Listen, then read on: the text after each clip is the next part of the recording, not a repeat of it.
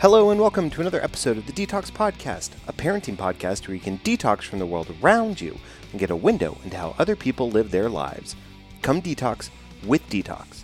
I'm your host, Joe Shaw, and it is June, which means it is Pride Month. That is right. It is the month we, as a society, have dedicated to celebrating all things LGBTQ+.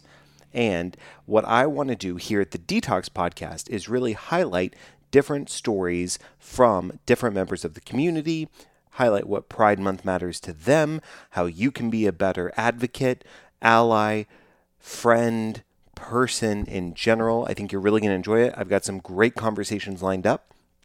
To kick off Pride Month, something that I wanted to do was do kind of a supercut episode with clips from 4 different episodes that I've had in the past with different members of the LGBTQ plus community, really highlighting something specific. So I think you're going to really enjoy it. I'm going to do a little intros for each clip. And to kick us off is my good friend Nick North from episode 80 of the Detox Podcast, Learned Behavior. So this is the first time Nick appeared on the show. I ran into him at Dad 2.0 Summit 2019, February in San Antonio. He and I immediately hit it off. I had to get his parenting conversation and his individual journey on the mic for all of you. And the clip that you're going to hear is his specific parenting perspective going from motherhood to fatherhood. And I'm not going to spoil anymore. I think you're going to really enjoy it. But to hear the full conversation, make sure and go back and listen to episode 80, Learned Behavior, featuring Nick North. Enjoy.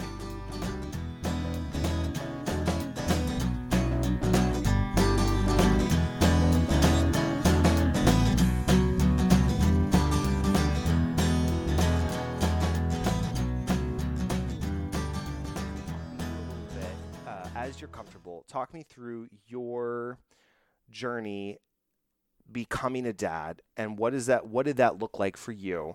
And then also talk. It's a doozy. Yeah, no, I'm excited. We're gonna dig in. So buckle up. Yes. This is for the listeners. Like, I'm already buckled. We're ready Okay, to go. perfect. So I actually started my steps into parenthood not as a dad.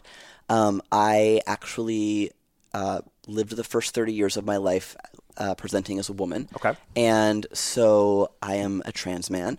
And I birthed the first 4 of my children. Okay. So exciting times. Yeah. I have experienced all of the parenthood, and I think that it allows me to see fatherhood differently because I have been both a stay-at-home mom and a work-from-home dad. I have been the sole provider in both roles. I have been a fully kept woman who made dinner at 5 o'clock and raised the kids, and a work from home mom. And I have been a go to work mom and a go to work dad. Like, I have done the whole gamut of it. I have done the drop offs and pickups and the sleepless nights, and I get both sides of it. And my wife is just like, this is being married to a trans guy is the best thing ever because I understand what it feels like to be a woman and to be a mom and to feel like you've lost your identity completely. But then I also get to look at things and go you know what? As much as women are like, hey, our house is on fire, which it is. Right. The men's house is next door and it is falling down and it's dilapidated and no one has been giving any care to it either. Right. Because we are so set on forcing men into one box and women into another, and their responsibilities and their flaws. That's air quoted. Sure. Right. And for those not able to see. Exactly. That was a very good air quote. Right. And all of our problems, we're focused on those, but we're not focused on the fact that actually we're creating this cycle. All genders together are creating this cycle, and it's. Men have been traditionally in the power of that cycle, but having been a woman, I can see the places where it was really unfair for me to put a lot of pressure on my ex-husband as well. Gotcha. Yeah. So how many kids do you have now? So we have 5. Okay. So we're a blended family. 4 of them I birthed. 1 of them my wife birthed. Gotcha. Yeah, we're not even Mormon.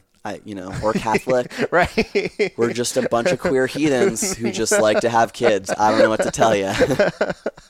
No, that's really cool. So it's really interesting to me because of the fact that you talk about how, you're able to see the motherhood aspect and the fatherhood aspect as well, right? And so you have a unique perspective that for me, have being and apologies in advance if I get this very clunky. Like I'm always trying to evolve and learn more about myself, right? And so me as a cisgender male, right? And so can you help explain what I'm trying to say for those that may not know? So what I'm trying to say is I'm a male. I've always presented as a male.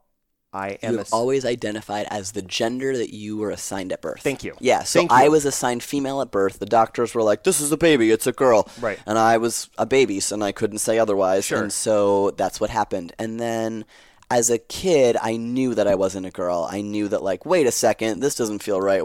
What's going on? And, I tried to articulate that the best I could. And I remember having a conversation with my grandma and her being like, look, kid, this is just the way it is. Like, I don't know what to tell you. Like, you are what you are. Right. You're stuck here. Right. Make the best of it.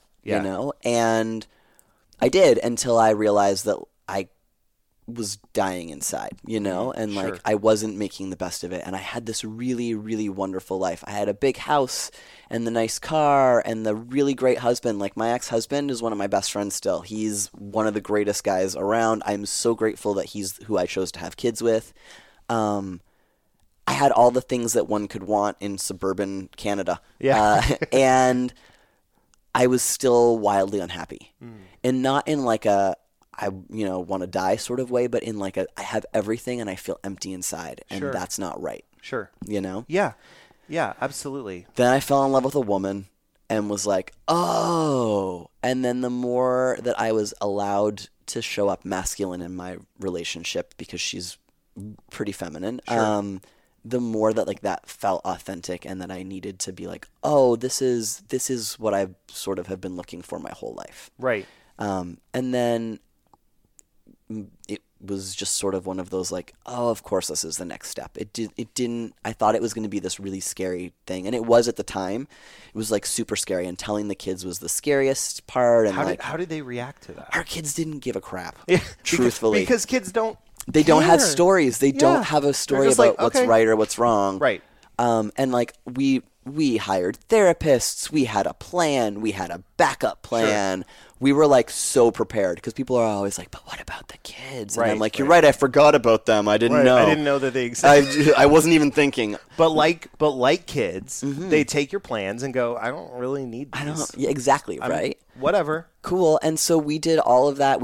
There was a pizza making party. We got them all around the island, and we were like, so, you know how mom doesn't really feel like a mom sometimes? Like, actually, turns out that she feels more like a him, and that she always has, and sort of had that conversation with them. And like, the one kid was, well, can I eat this pepperoni now? And the other kid was like, will you grow a beard that you can stroke when you're thinking? And then the big question was... That is a good question. It is a very good question. And I was like, if the good Lord allows me... I'll be honest, the good Lord has not allowed me, so... The two of us together, we have no beards. But the big question was, why did you wait so long? And I was like, ooh, ouch, from the mouths of babes. Right. Yeah. And the truth was that, like, I don't think that I had the language. I didn't know that it was a thing that I could be. Right. And then I was like, I was already in, Right. And there were no people like me out there. There were no representation of who you could be and be successful. And if you look at what the trans narrative is, typically when you see trans people on TV, they're being murdered on CSI. Yeah. Or they're prostitutes. Right. And so we don't have a good narrative. It's not like, well, I guess I'd like to become a prostitute, so I'll become a trans person. Right. It was really scary to think what would happen to my career, and what would happen to my family, and would my wife still love me, and would my family still love me? And like, for me, I was lucky that all of those things went well. Yeah. And I feel a ton of privilege for that, which is why I choose to be as visible and vocal as I am, because there were no, like, I've never been harmed. I've had some very strange interactions in bathrooms that people feel like I should or shouldn't be in. Being from Texas, I understand. Right? Fair enough. But it's gone pretty smooth for me, you know? And the kids didn't really care. They wanted to know like what they should call me, and we said, you can call me whatever feels comfortable for you.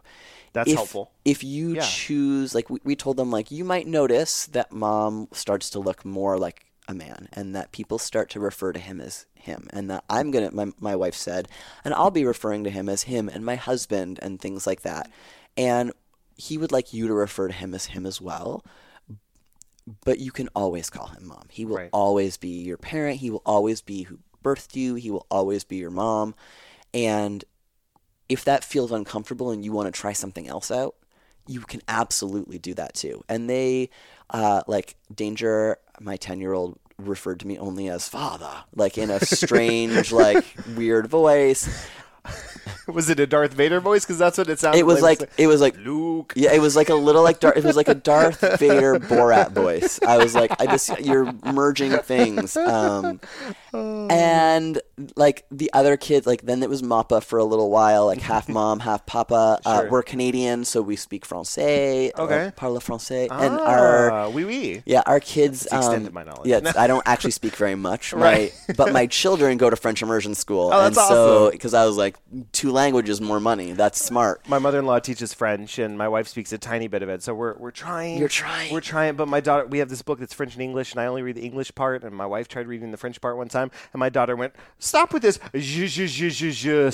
What is this? What is this? And I don't even know. Now this. she gets it, and we're working on it. But We're sorry, yeah. Quick interjection. I like it. But yeah, so they called me Papa for a little while, and honestly, Dad just became easier. Yeah. And now they call me and their other dad, and if they need to differentiate, we're Daddy Chris or Daddy Nick, and that's just how it rolls. That works for them. Yeah, and before I was Mama, and my wife was Mommy. That worked just fine too. Yeah.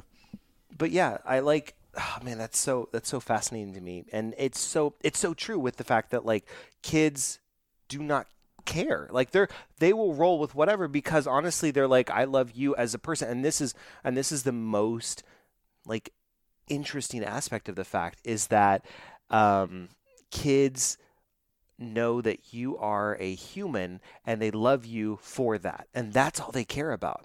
And I feel that a lot of times people will dwell on things that don't matter, and they try and drive down and make people into things, and then try and tell you what you can and cannot do. And it's like, yeah, but people are people. We're way more complex than that. More complex, and you can't say that this person can love this man or this woman, but they can't the other way. And it's like, no, but people are people, and at the end of the day, does it really matter? Right? No. Does it affect your life? The gays have not come and ruined marriage yet. Right. Right? It's been a few years, guys. We haven't taken down the institution. I'm just saying. It's all you straight folk that are doing that poly stuff. That's not us. Just saying. But it was really fascinating. What I was trying to say earlier is you have a unique, and I like stumbled over my words, but you have a super unique perspective in that you can see both the parenting aspect from motherhood and fatherhood, whereas I'm trying to see motherhood only from the vein of fatherhood, and I'm making my best guesses and best attempts, and I feel like I succeed at times and I fail at times, but what I really try and do is use every single interaction as a learning opportunity.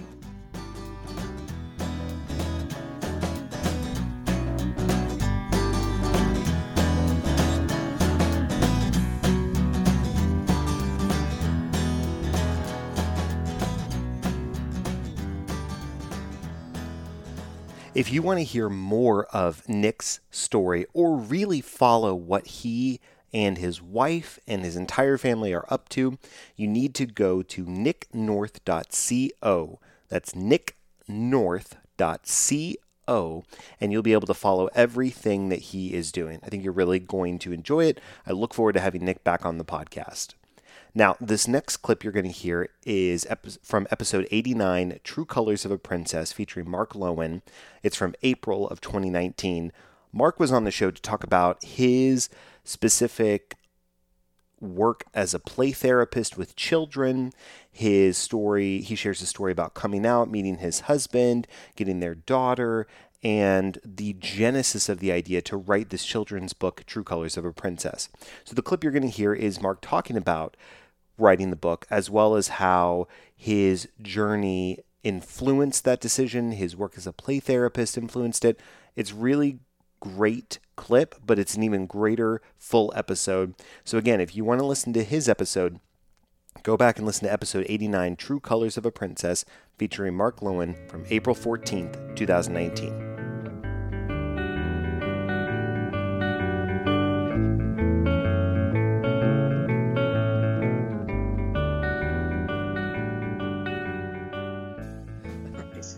So speaking of your daughter and just your relationship with her, I want you to kind of walk me through. I know this is going to be a lot, but I want you to walk me through your experiences. And there's a couple here, but your experiences specifically coming out, meeting your partner, and having your daughter. What were all those experiences like for you? And kind of what was your like personal journey and evolution through each of those phases? Well, you're asking me to describe about like 10 years of my life. Right, yeah. That's all. No big deal. Yeah. How much time right. But when I I came to the United States and I kind of accepted myself and all that, and I was ready to go back home to Paraguay. So I went to Paraguay. I came out, like I did like the official coming out. Some people knew that I was gay, but even people that knew that I was gay at that time, it was kind of like, hey, I have this thing. It's bad. It's sinful. It's horrible, and I'm working on it. It wasn't like it wasn't like, hey, this is who I am. Right. So then I went back and I told people in Paraguay, and I was ready to be like, I'm like free and out, and I'm gonna go and I'm gonna date like I never did before, and like without shame and be happy. And so I came, and 2 days later I met the guy that's now my husband, and part of me was kind of like, oh my God, this dude is amazing. And the other part of me was like, shit, I really wanted to date longer. Like, I guess date, like I could date him, but like I wanted to be like just free. Right. But I couldn't let, it really was a really cool, like it was a cool connection we had. It was great. The biggest part of me did not want anybody else or anything else than him. And so we started, we got pretty, I don't know if serious is the right word, but we hung out every day, Right. And so after a few years, we moved in together, not after a year or so. And then eventually talked. One of the things that I asked him in one of our first times that we'd been together was, I said, I just want to ask you, I'm not asking for now or anything. I just want to know where you stand with this. And I just want to know, do you ever want to be a parent? Mm. And he said yes. And so I said, fine, that's good. And that's all I need to know right now. I just didn't want to be with somebody that would all like right away be like, no, that's not for me. Sure. And I kids, right? I mean, I chose a career like where I work with kids. So that was just that. And then later on, when we were ready, we're like, let's have kids, or have a kid. We looked at what our options are, and we landed with on adoption, and we decided for open adoption, which means that the child, maintains a relationship with their birth family, and that sounded like the healthiest thing for the child. And I wouldn't have it any other way, honestly. Yeah. And so that happened. She was born. She was. We met her birth mother when her birth mother was pregnant, 2 weeks before the baby was born. Zoe was born, and then we were there at the hospital when Zoe was born, and had a little room, and we hung out with Zoe there all day long for 2 days or so until they get discharged. Then we stayed for 2 weeks with the birth grandparents. Oh wow! Because we couldn't leave the state yet. Oh, okay. This process, because it's not actually your child, right? Like adoption takes a while. Sure. And so we stayed with them. We built a relationship with them, and then eventually, came back home, and so we grew up. And now she has, she goes every summer. She goes and spends at least a week with her birth grandparents, who she calls Oma and Opa, which is German for grandma and grandpa, and they are actually also from Germany, so it's kind of a weird coincidence. Oh, that's really cool though, because like she's still getting that cultural aspect as well. Yeah. So and so her birthday is she just turned 7, and we celebrate her birthday this weekend. And her birth mother and her birth grandparents will be here. And she has the tradition is that she decorates her cake or cupcakes with her birth mom, who she decorates cakes. So they do that together, and so they have a cute relationship, and it's great to see that. That's really fantastic. So talk me through, and I know that was a lot. You did a really good job condensing about 10 years into about 5 minutes. So congratulations to you. But I want you to talk me through now the genesis of writing your book. What does a princess really look like? And I really want to dive into the origin of it, where you got the thought for it, how it came to be, and then kind of where it stands now. You talked about like going on and doing some appearances and reading for different schools. So let's kind of talk through all of that as well. Yeah. So the whole thing kind of started. I think the first thing that happened was that when we had a child, one of the things that you worry about as when you are a two-dad family is that your child, especially in a place where we live in Richmond, pretty liberal, pretty good, but there's not a lot of dads, two-dad families. So, will they feel different because they have a different kind of family? And so you buy all the books, all the children's books that have two dads in it. But the thing was with those books is that all of them kind of explain that all families are okay, basically, right? They just say, Jason has two moms, and one mom does this, the other mom does that, and whatever has two dads, and one dad does this and one dad does that. And so we did that, and those are beautiful and wonderful books, and they're great for what they are. But eventually, I think Zoe was about 4. She was kind of like, she didn't want to read, and I'm here like, why don't you want to read? Right. And she was like, I want to read about girls. She didn't want to read about parents or families. Okay. That made sense. And then just a little bit later, she was reading it, and I think maybe she said this because I was like pushing those other books, but she said, the girls in these books don't have two dads. Oh. And that was mind was like, we and by the way, a little, like chapter books, like middle grade books do this a little more, where they have people with gay parents and they just happen to be gay parents. It's not an issue. Sure. But in books, we're not incorporating that very naturally yet. And so I was just saying to a friend, there's got to be more books where kids just happen to have two moms, two dads, or whatever, different families. And so then that was one thing that was just in my mind. Like, I need to write one, but I didn't, I wasn't a book writer. I wrote blog articles. Right. And so, so then later what happened was we were at the playground, and Zoe is playing with me, and she says, hey, let's play Princess and Knight. And I said, okay, sure. What does the knight do? And she says, he fights. Well, what does the princess do? And she says, she puts her hand, like her wrist, kind of to her forehead. I don't know if that makes sense. Oh, yeah. Cool, right? And she says, she looks beautiful. And I was like, oh, that's there's no skill in that. Like, right.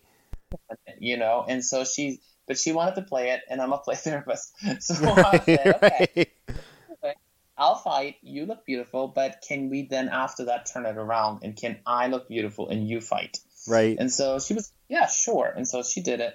And we turned this around a couple times, and she loved being the fighter, right? Right. But part of me, I realized that like when I was a kid, I wanted to be the princess. I was the little gay boy. Like, I wanted to be the princess. Right. And I wasn't allowed to. So now I wanted her to play princess all the time. But the truth was, she is just cast in this part of being this princess that doesn't do much. And that's not her choice. That's where society is putting her into. Right. And so that's a very different situation. So a couple, fast forward to a couple of weeks later, and she's asking me, can you draw me a princess? And I started drawing, and I was like, it's beautiful hair, and it's a beautiful dress, and like it's going down that. And I thought, oh my God, like I'm feeding this, right? Mm-hmm. And so I said, we start over. I kind of tossed that out and started with the body. Like, she has a crown because she is responsible for a lot of big decisions for the kingdom. And she has, in her head is her brain. She's super smart, and she is observant because she can see what people need. And so, her arms are strong. And so we kind of did, like, it's kind of a body positivity thing that Sure. we go through the body, but by what the body actually does. instead of what it just looks like. Right. And so the next day I tell my same friend that I mentioned before, and I say, hey, this is what we did together. And my friend's like, hey, that's your book. And so that started the journey. I mean, it goes through so many edits that it ended up a different story from what we started it. Right. But in the end, it's this book about. And so my daughter's name is Zoe, and the character's name is Chloe. So it's kind of like an alter ego. Sure. And that's what Chloe does. And she just happens to have two dads in the book, but the dads don't do a whole lot. It's really about her.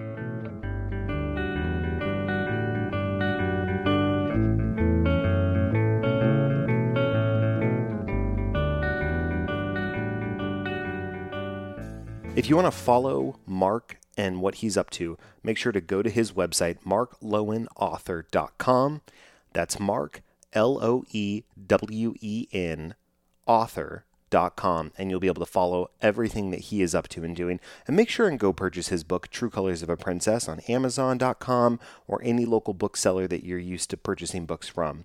It's a great way to both celebrate LGBTQ plus authors and to show the market that there is an increasing demand for this type of literature and content.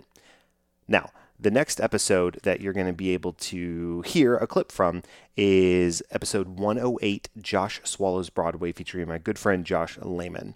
Now, in this clip, Josh comes on and is talking about his journey in college, trying to figure out how to get a theater degree, dropping out, starting his theater career, and how that ultimately led to a path down to Broadway. Talks about his struggles, his trials. We share some tips for parents who might be considering having their children in theater and what that could entail. Josh and I met back in 2005 working on a production of Godspell in Fort Worth, Texas at Bass Hall. And Josh is somebody I've really enjoyed watching his career ever since then. He's done some amazing shows on Broadway, such as The Prom. And he's a great spirit. And along with Nick and Mark and Josh and Saffron, who's going to be the next clip you're going to hear from, I'm excited to have all of these individuals back on the show at some point. But for now, enjoy the following clip from episode 108, Josh Swallows Broadway, featuring Josh Lamon, back in October 14th, 2019.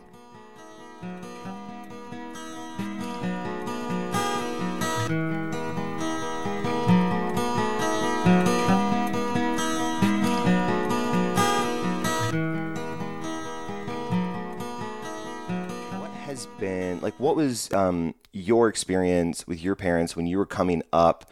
Were you always an actor? When did you know you wanted to be an actor? What was their thought process and approach? And then that kind of stuff. Because I think a lot of parents would really like to know, because there's so many that I talk to where their kids want to go into theater, but they have no experience, and they ask me because they know I have some, what their approach should be. Sure. Well, my parents were always really supportive. My happiest times, memories, are with my mom going to see junior theater in San Diego, where I grew up. And, they were always very supportive. It was what I wanted to do. But to them, they treated it like it was an activity. Little Jimmy's going to go play soccer, and then he has swim practice and piano or whatever. Mm-hmm. And so they were very adamant that this was not going to be a career for me, even though I really wanted it to be as a child. Right. Not as an adult, just as a kid. They were like, we are not schlepping you to Los Angeles. We are not doing all this. You are a kid, and you are going to go to school. Right. And then you can do whatever the hell you want with your life. Right. And, I'm very grateful for that. I've worked with a lot of kid actors that, some of them come out really great. Others, I'm like, yeah, this business is not meant for children. This business is not meant for anybody. Right. But I'm trying to circle back to your question. Yeah. I guess for advice for parents, just let them explore the arts and have fun. The most important thing is that it's fun. If it's going to be an episode of Dance Moms and become competitive, then don't do it. The most important thing that I teach, the kids that I teach when I do audition classes and master classes and stuff, is look around the room. Who you see is not your competition. They are your community. So, I feel like you can really teach kids a lot of great stuff also about public speaking and having confidence to get out of your own skin and make contact with other people. I think it's great. Right. I think that's so key, especially when you talked about the community aspect, because what am I trying to say? There are a lot of times. So I'm in the business world in my day-to-day job, and I'm talking with people and I'm working with people. Usually when we're working together on a project, they'll say, hey, Joe, you're project managing this really well, or you're collaborating really well. What was your background in? And I said, well, I played sports. And they're like, that's it. And I went, but really it comes from all the years growing up that I was in theater. And it took me a very long time to realize that the people I was working with, not against. And to your point, they were the community. And when I realized that and worked with others and we brought it together, we succeeded. The show succeeded. The quote unquote project succeeded. And then we all win. Because with, and I think a little bit more too with sports that I played hockey. You have to be a team, but also like, you shine because one or two people can like really take the load onto them. But in a show, you can only have a lead take so much on them because they're not always going to be on stage or always going to be involved. And so you've got to rely on everybody. That's absolutely key. I love that. That's so good. Well done. I think we've solved parenting for everybody. Good. Congratulations. It only took 12 minutes. There we go. Fantastic. And that's the episode. See y'all later. Deep. That's all, folks. Right. No. But now I really want to hone in on what was your first. I had a friend of the show, Rebecca Kennedy, on several months ago, maybe it was earlier this year, where she talked about, she's in LA, and she talked about doing shows and then moving to LA and really getting started in that career and what that all looked like and the ups and downs. And so I really wanted you to kind of walk us through going, because you didn't finish college, correct? Correct. I dropped out. Okay. So talk me through going to college, deciding to drop out, and starting your career and where that looks like now, having gotten to Broadway, working on Broadway, and then where you are now. I know it's a lot, but... Well, I was actually kind of a mess. I was always a terrible student. Theater was the only thing that mattered to me. And it wasn't that I was dumb. I'm not book smart. I'm very intelligent, but if a subject doesn't interest me, there's no hope. Sure. You can give me a million tutors. It doesn't matter. I don't care. Right. And, which was a big challenge for my parents. And they were afraid I wasn't even going to graduate high school. And, obviously I did. My dad came to me and he's like, hey, I found a college that will accept you. And I was like, you did? And where it is was this the University school? of the Arts. I know. It was the University of the Arts in Philadelphia. I auditioned. I got the most promising artist scholarship. Oh, wow. And I know, and I got really excited. Now, here's the thing, Joe. Guess what? What? Everybody that gets into that school gets the most promising artist scholarship. So my art school that accepted me was basically the Special Olympics of art schools.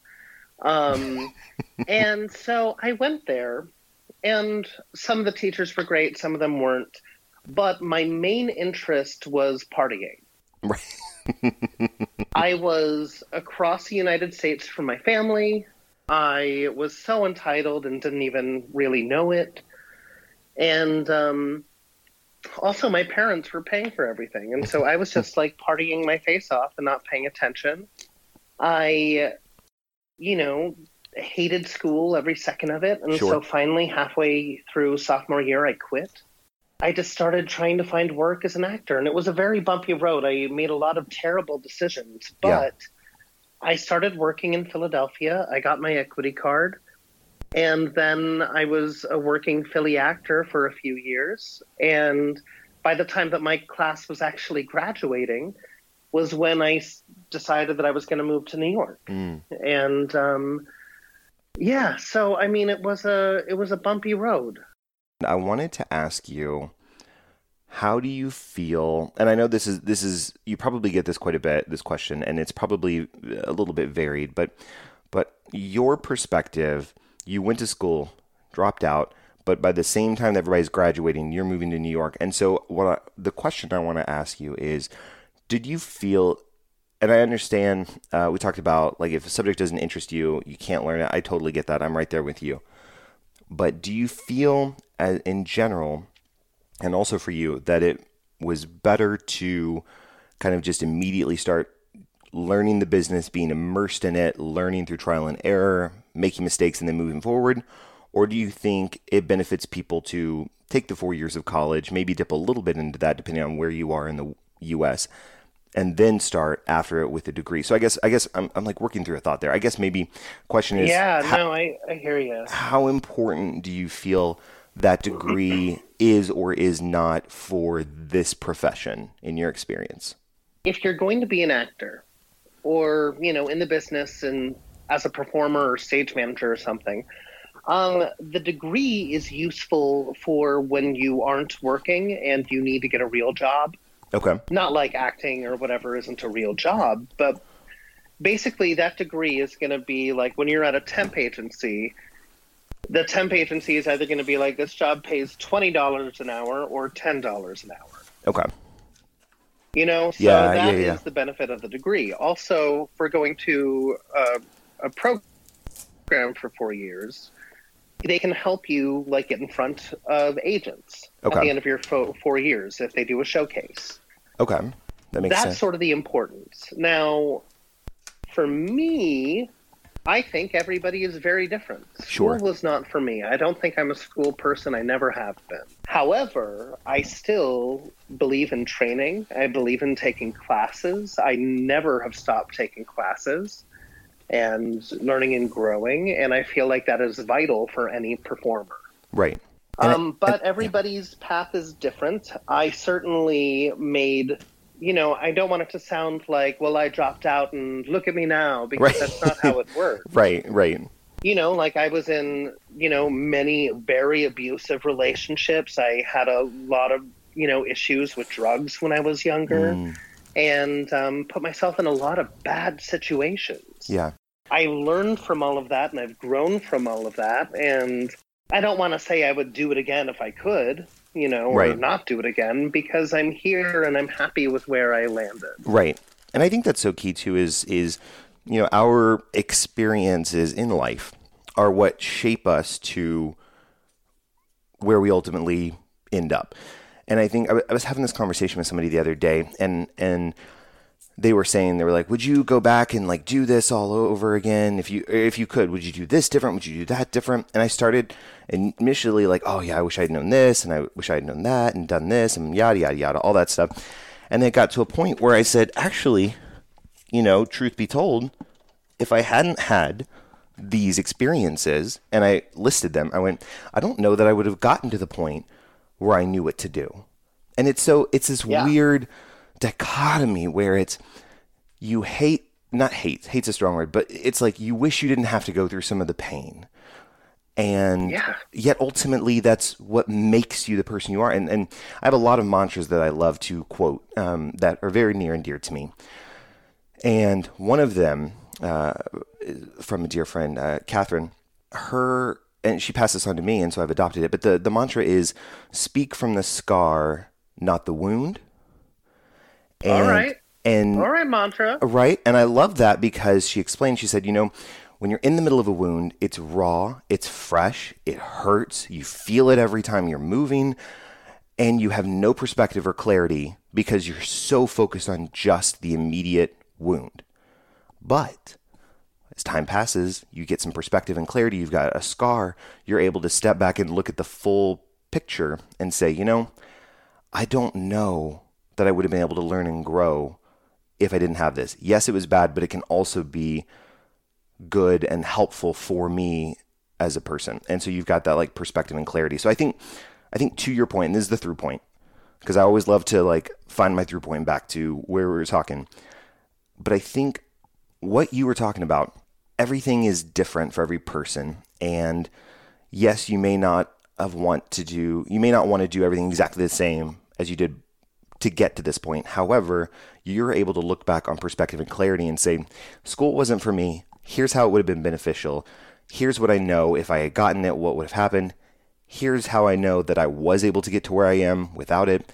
And you're able to take both of those pieces of information, move forward, and to your point, understand, well, I'm still going to keep educating myself in my craft, because that is what's going to help me move forward and progress and learn and grow. And I love that. I think the theme is, even if you're not in school, even if you're in the business, even whatever that is, you still need to be open and willing to learn and grow constantly. Because I feel like we're never at a point where we're like, yep, all right, good. I've done 10 years of dance, and I'm pretty sure I've learned literally everything there is to know. I'm good. I'm set. Yeah. And I just love that. And I think there's always some asshole that right. thinks that. But you can't change them.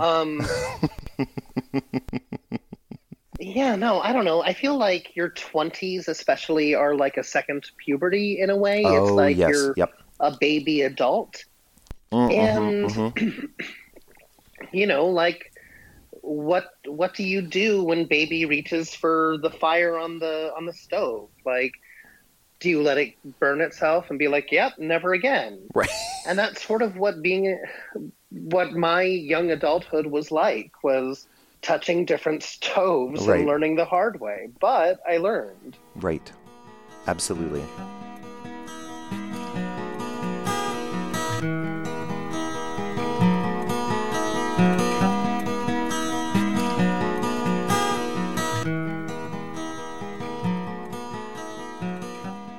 If you want to follow Josh and see what he's up to, the best way for you to do that is to go to his website, joshlamon.com.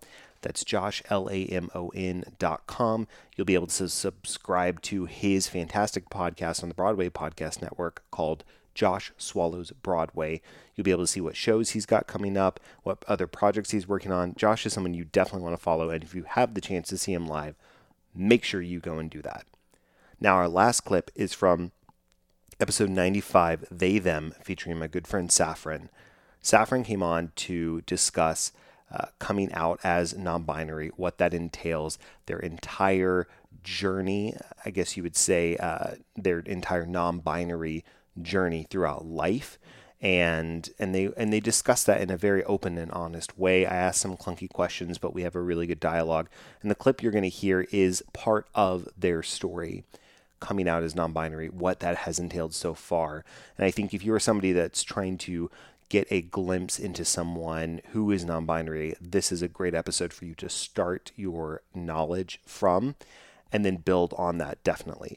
So I cannot wait to have Saffron back on this show. But if you want to hear the full conversation, go back and listen to episode 95, They Them, featuring Saffron, which was originally released on June 2nd, 2019.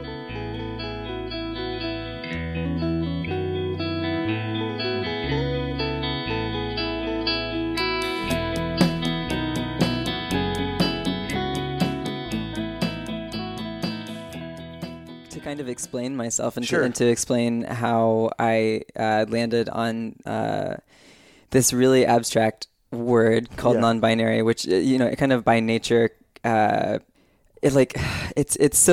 non-binary isn't just a kind of like ignoring of the binary, but is a kind of admission that my existence as it pertains to my gender is abstract and not only fluid, but just totally like almost gaseous. Sure. Right. And it doesn't exist in any sort of vacuum or anything like that.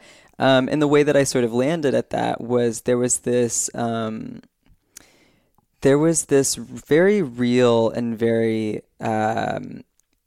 imminent like dissonance in my life for a really long time, and I became particularly conscious of it when I lived in New York. But looking back, it was always there, and it was sort of this thing that was keeping me from having the fullest of interactions with people socially, and so I sort of like through everything starts with noticing. I think that like healing starts with noticing, and figuring yourself out starts with like noticing small things. And so I noticed this dissonance, and then I started to just, I don't know, like investigate. I think that we're all investigative by nature. I'm also like a highly creative person, and I think that definitely helped me to get there. Maybe not faster by comparison to others, but faster than if I myself was not as creative as I am. You know, so I don't know. It took a lot of time, and that time, I'm glad that I did that work, but that work was really grueling. Like that was like my like yoke for a long time. And I don't know. I mean, the work itself is abstract, so it's hard to kind of say what that even was. But there was a lot of searching, and there was a lot of like, you know, thank God I had my friends who were like very supportive through all stages of that. But basically, like through my friends, I was able to kind of experiment with pronouns, and language is such an important part of like how we live our daily lives, right? Obviously, like that's sort of like, I don't feel like I have to explain that. We all know that that's super important, being able to communicate verbally. So I was able to try different modes of communications with my friends, and eventually whenever I got to kind of like a middle point, and I decided like my identity has definitively changed from what it used to be, or I've arrived at this other place that is definitively different than where I used to be. I had my friends when I turned 27, which was like my golden birthday. It was like 27 on the 27th. This seems like a big deal, you know. I mean, it like, is a really big deal. Yeah. I was 11 when I hit mine, and I was not aware of it. Yeah, and so well, I can't. I'm sorry. It's okay. It's okay. My wife hit hers at 5, so I feel a little bit better. Some people about don't get to enjoy theirs, but I feel like I got really lucky. It lined up for me in a way that I was sort of discovering this new identity as I turned 27 on the 27th. And also sort of like if you're an astrological person, or if you just like look upwards towards the heavens at all, it was around the time that my Saturn was returning as well. So a lot of things were lining up, and what I did was I had a circle of my closest friends come together for like a couple of weeks leading up to my birthday, and actually they took a little bit longer, which I'm grateful for. And they came up with a new name, sort of like a relabeling of both me, my abstract identity, and me, my very real life body. You know? Right. So, and that felt really important, and it also kind of led me on a much faster track to just to understanding my identity as it pertains specifically to my gender. Right. And then that eventually led to being like, I don't think that I align with the way that we define gender in a binary, and I think that I not only lie somewhere in the middle, I also lie on both sides of the spectrum in various ways, and that landing on the spectrum is not I'm not landing in a fixed point at any given time. So there are ways, societally speaking, that I feel like I'm very masculine. I love camping, and I love building things, and I love like physical labor. But then I'm also very delicate, and I'm an artist, and I love flowers, and societally, I guess those were the kind of the first indicators that something was amiss. I was like, there's too much of this that I'm being. Too much of this that I'm being told doesn't really apply to me, or it applies too much. And really there's like this overflow of gender markers where I'm just like, I'm kind of all over the map. What do I do? Right. Yeah. But I think what's so great, and for listeners that have been around for a while, a good friend of mine, Nick North, who's a trans man who birthed 4 of his 5 children, was on, and he was talking about the fact that he knew from a very young age, he was like, this doesn't quite line up with what I know to be true for my authentic self, right? And he didn't have a word for it because there wasn't a word that he knew at the time. And his grandma told him, like, I support you, but what I know is what you know, and there's nothing there is there. Right. But now, he got older, he realized, like, no, this is the word. I am a trans man. This is what it means for me. And for you, it's like now there is this word non-binary. This is encompassing of what I know to be true for myself, right? Yeah, and it hits the closest. Right. Yeah. And I think so what we're discovering as a society, like the collective we, right, is we're learning that just because, how do I want to frame this? I want to be very careful how I frame it. Is I hear a lot of times people are like, well, there were no non-binary people in my day. There were no trans people in my day. You know what I'm saying? And it's like, right. Well, we're learning these words and we're naming it and claiming it, so to speak. Right. And totally. so it's like, yeah, I think there statistically were people, but they didn't know what to call what they felt and to name it. And so maybe they lived unfulfilled lives as a result of that. And that's sad to think about. But what is nice to think about is the fact that we now know this and we can pass this on. So our children and their children's children have a full spectrum to be, maybe I'm non-binary, maybe I'm trans, maybe I'm, gay, lesbian, or anywhere on the spectrum. Right. And I think what we're really learning is that identity specifically is such a wide spectrum. Right. And it can mean a lot of different things for a lot of people. And we're slowly, ever so slowly, but getting to the point where we're no longer caring what someone's identity is. We're more concerned with what we should have always been concerned with, which is who are they? How do they add value to my life? How do they add value to the world? Kind of a thing. And just generally, like, how are they doing? Yes, too. exactly. Like, it's like, the same way that you care about your friends and their well-being. It's just sort of like, and I think going back to what you said about the people back in the day. Right, yeah. It's like, we sort of get, like, liberty grows exponentially, and like the way that we are allowed to be free grows more and more rapidly with time, and so does language, and so do so many other things. So it's like you have all of these things that are sort of taking up so much more space than they used to. So in some ways I understand. It's like, oh, there were no binary people back in the day, and I'm like, well, yeah, like you didn't. Gender is so dependent on language that it's almost as if there weren't. You know what I mean? Right. But yes, it's yes. Because this whole idea of gender is. I forget who said this. It's one of the people who created Broad City. I was listening to such a great show. Yeah, I was listening to some other podcast, and she said gender is drag, and I was like, yeah, that's it. Like that's absolutely it. Gender is just drag, because you sort of like gender is sort of like this road where you go as far as you need to, and then you stop, and then you keep going when you feel like you need to go again. So it's like you're just sort of deciding, like, this is where I'm at right now, and wherever that is sort of just, it depends on if language has caught up to you. Yes. And so, in that way, I feel like I don't want to say I feel like I'm ahead. I just feel like I went a little farther on my journey with gender specifically. There are a lot of journeys I haven't gone that far with. I could probably be a lot better at managing my finances, or I don't know. There's just, But, I went really, really far down this road, and thankfully there are words within our language that I can use to make sense of where I'm at in relation to others around me. And it can be really frustrating to kind of like be extended out farther than the group. Right. And maybe not necessarily to say farther as in farther ahead, but just farther out, farther out from the nucleus. Right.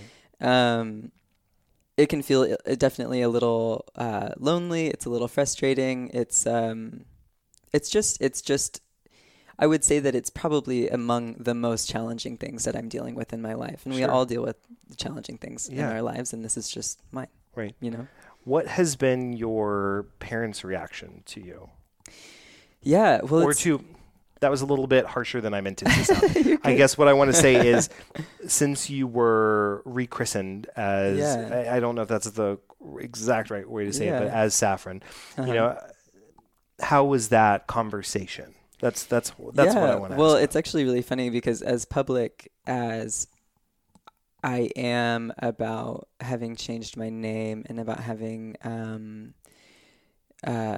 sort of identified as non-binary pretty solidly for now. I haven't really had that conversation with my parents because I don't, in some ways I feel like it is highly due to the fact that like I haven't had a not close relationship with my parents, but we haven't been, there were so many struggles growing up that we didn't get a chance to develop this sort of like this rapport with each other where we like check in and let each other know where how we are in our emotional spheres, in our like, you know, in these sort of more amorphous parts of our lives. Right.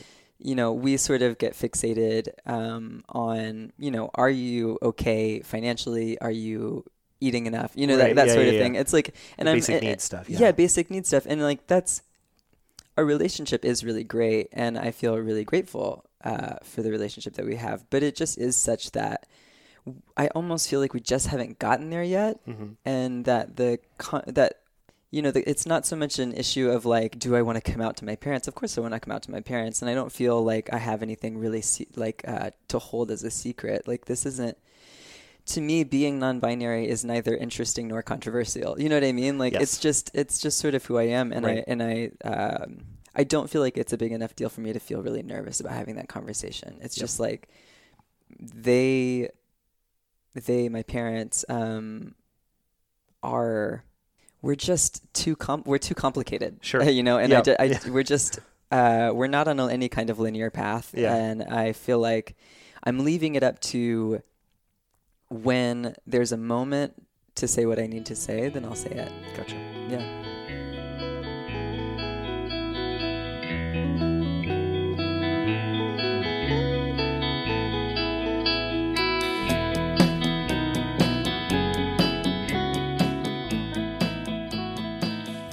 If you want to follow Saffron and see what they are up to, probably the best way to do that is to either go to their website, hisaffron.com. That's high, H-I-G-H, Saffron, SAFFRON.com, or to follow them on Instagram. They are constantly posting content on there as well. And their Instagram account is Saffie_good, SAFFIE_good, GOOD. And you'll really be able to follow along with their journey, see what type of merchandise they might be selling, really get their thoughts and interact with them. They are fantastic and have an active social media presence. That is it for this episode. I provided you with a lot of great starting points to start your Pride Month off on a high note. There's a lot more great conversations coming your way. You are going to enjoy it. I guarantee it. And just for now, keep celebrating, keep living your full authentic self, and keep feeling that you can be out and proud. Take care. If you know of an interesting person or story that needs to be told, please reach out to me at detoxpodcast@gmail.com. That's DTALKS podcast@gmail.com. You can also reach out via Facebook, Twitter, or Instagram at Detox Podcast, or visit detoxpodcast.com. Also, be sure to leave us a 5-star rating on iTunes if you like the show. It only takes a few seconds and it really helps us out. Link is in the show notes. Finally, thanks for listening. Please come back next week when we'll have another interesting conversation. And special thanks to my producers Ben Loewen and Galan Aldaco. Without your help and support, this show wouldn't be possible. Thanks so much, guys. Detox is a production of Vocal. For more information and more programming, please visit vocalnow.com. That's VOKAL now.com.